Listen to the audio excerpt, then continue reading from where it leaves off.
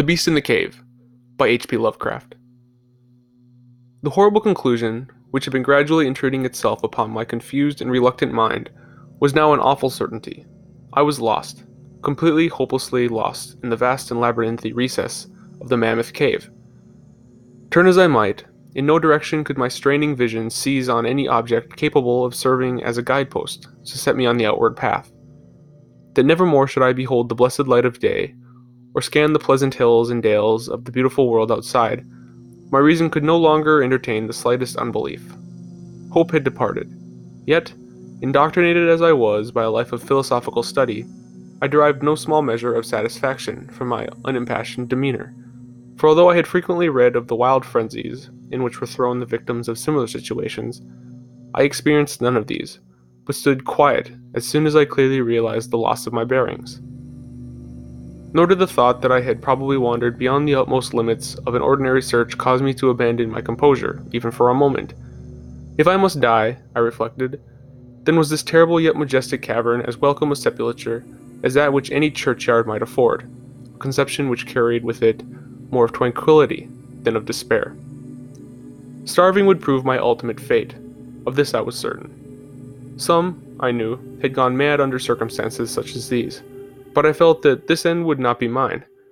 My disaster was the result of no fault save my own, since unknown to the guide I had separated myself from the regular party of sightseers, and wandering for over an hour in forbidden avenues of the cave, had found myself unable to retrace the devious windings which I had pursued since forsaking my companions.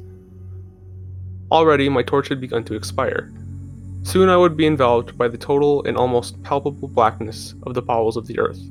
As I stood in the waning, unsteady light, I idly wondered over the exact circumstances of my coming end. I had remembered the accounts which I had heard of the colony of consumptives, who, taking their residence in this gigantic grotto to find health from the apparently salubrious air of the underground world, with its steady, uniform temperature, pure air, and peaceful quiet, had found, instead, death, in strange and ghastly form. I had seen the sad remains of their ill-made cottages as I passed them by with the party, and had wondered what unnatural influence a long sojourn in this immense and silent cavern would exert upon one as healthy and vigorous as I.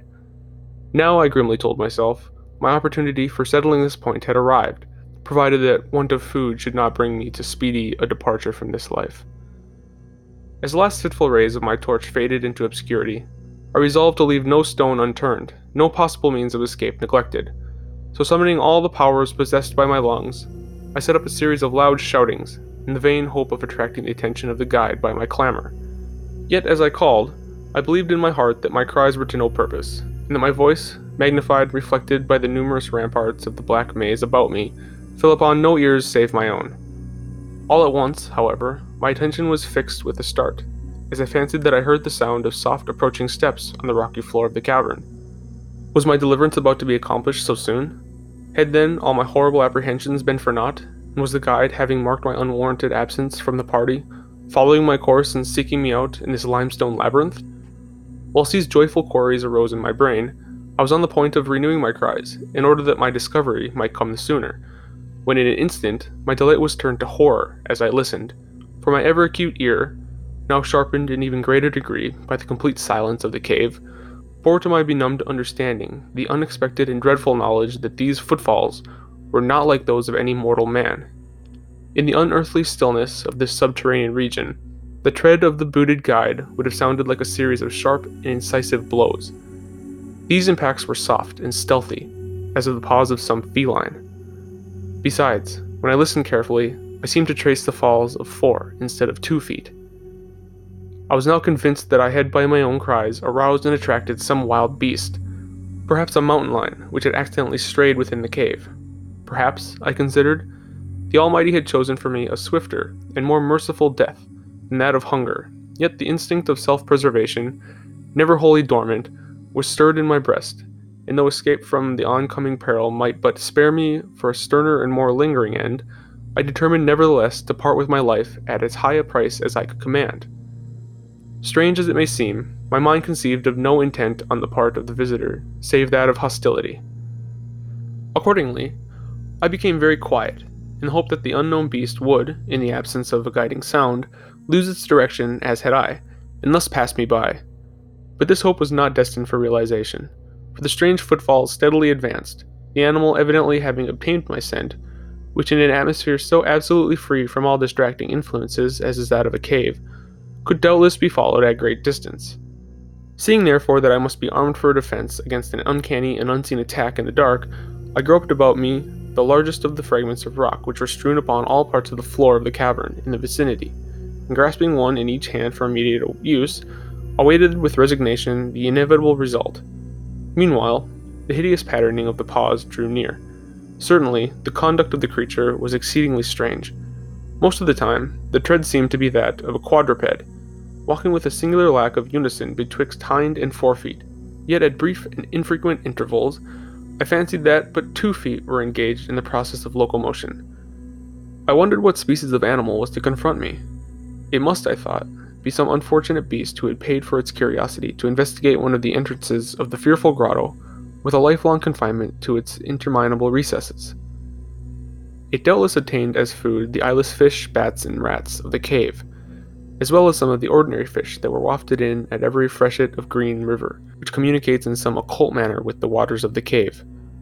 I occupied my terrible vigil with the grotesque conjectures of what alteration cave life might have wrought in the physical structure of the beast, remembering the awful appearances ascribed by the local tradition to the consumptives who had died after long residence in the cave.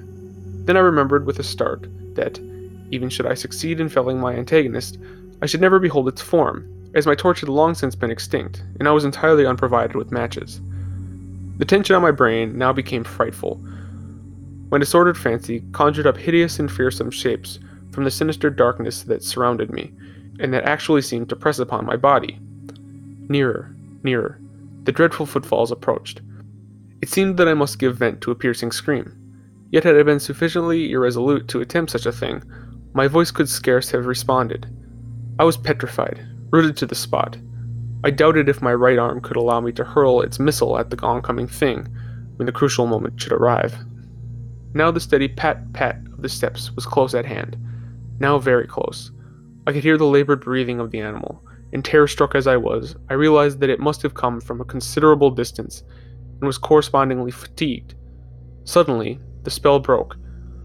My right hand, guided by my ever-trustworthy sense of hearing, threw with full force the sharp-angled bit of limestone which it contained, toward that point in the darkness from which emanated the breathing and patterning.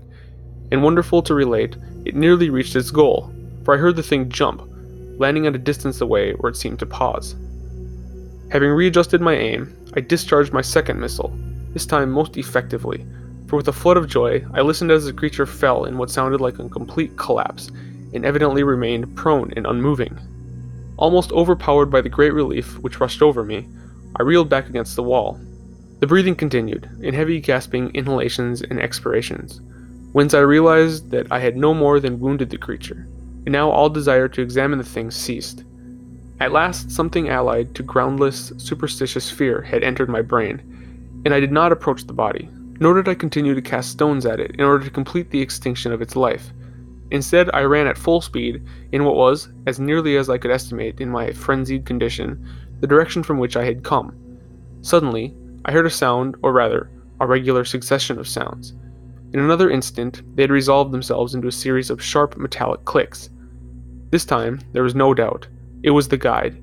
And then I shouted, yelled, screamed, even shrieked with joy, as I beheld in the vaulted arches above the faint and glimmering effulgence, which I knew to be the reflected light of an approaching torch.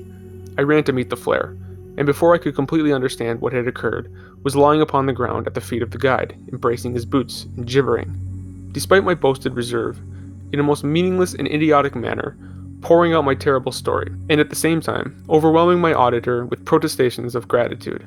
At length, I awoke to something like my normal consciousness. The guide had noted my absence upon the arrival of the party at the entrance of the cave, and had, from his own intuitive sense of direction, proceeded to make a thorough canvass of all by-passages just ahead of where he had last spoken to me, locating my whereabouts after a quest of about 4 hours.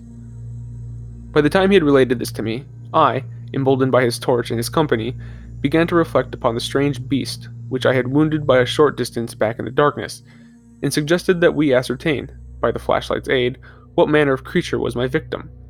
Accordingly, I retraced my steps, this time with a courage born of companionship, to the scene of my terrible experience.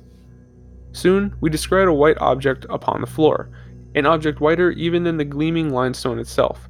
Cautiously advancing, we gave vent to a simultaneous ejaculation of wonderment, for of all the unnatural monsters either of us had in our lifetime beheld, this was in surpassing degree the strangest. It appeared to be an anthropoid ape of large proportions, escaped perhaps from some itinerant menagerie. Its hair was snow white, a thing due, no doubt, to the bleaching action of a long existence within the inky confines of the cave, but it was also surprisingly thin, being indeed largely absent save in the head, where it was of such length and abundance that it fell over the shoulders in considerable profusion. The face was turned away from us, as the creature lay almost directly upon it. The inclination of the limbs was very singular, explaining, however, the alternation in their use which I had before noted, whereby the beast used sometimes all four, and on other occasions but two for its progress. From the tips of the fingers or toes, long rat-like claws extended. The hands or feet were not prehensile, a fact that I ascribed to the long residence in the cave which, as I before mentioned, seemed evident from the all-pervading and almost unearthly whiteness so characteristic of the whole anatomy. No tail seemed to be present. The respiration had now grown very feeble, and the guide had drawn its pistol with the evident intention of dispatching the creature, when a sudden sound emitted by the latter caused the weapon to fall unused. The sound was of a nature difficult to describe. It was not like the normal note of any known species of simian, and I wondered if this unnatural quality were not the result of a long-continued and complete silence, broken by the sensations produced by the advent of the light, a thing which the beast could not have seen since its first entrance into the cave.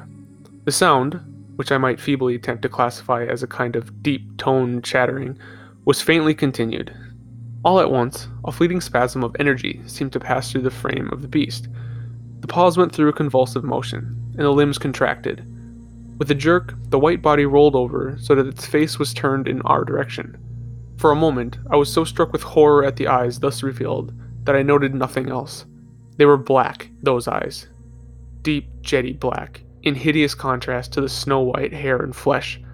Like those of other cave denizens, they were deeply sunken in their orbits, and were entirely destitute of iris. As I looked more closely, I saw that they were set in a face less prognathous than that of the average ape, and infinitely less hairy. The nose was quite distinct. As we gazed upon the uncanny sight presented to our vision, the thick lips opened, and several sounds issued from them, after which the thing relaxed in death. The guide clutched my coat sleeve, and trembled so violently that the light shook fitfully, casting weird moving shadows on the walls. I made no motion, but stood rigidly still, my horrified eyes fixed upon the floor ahead. The fear left, and wonder, awe, compassion, and reverence succeeded in its place. For the sounds uttered by the stricken creature that lay stretched out on the limestone had told us the awesome truth. The creature I had killed, the strange beast of the unfathomed cave, was, or had at one time been, a man.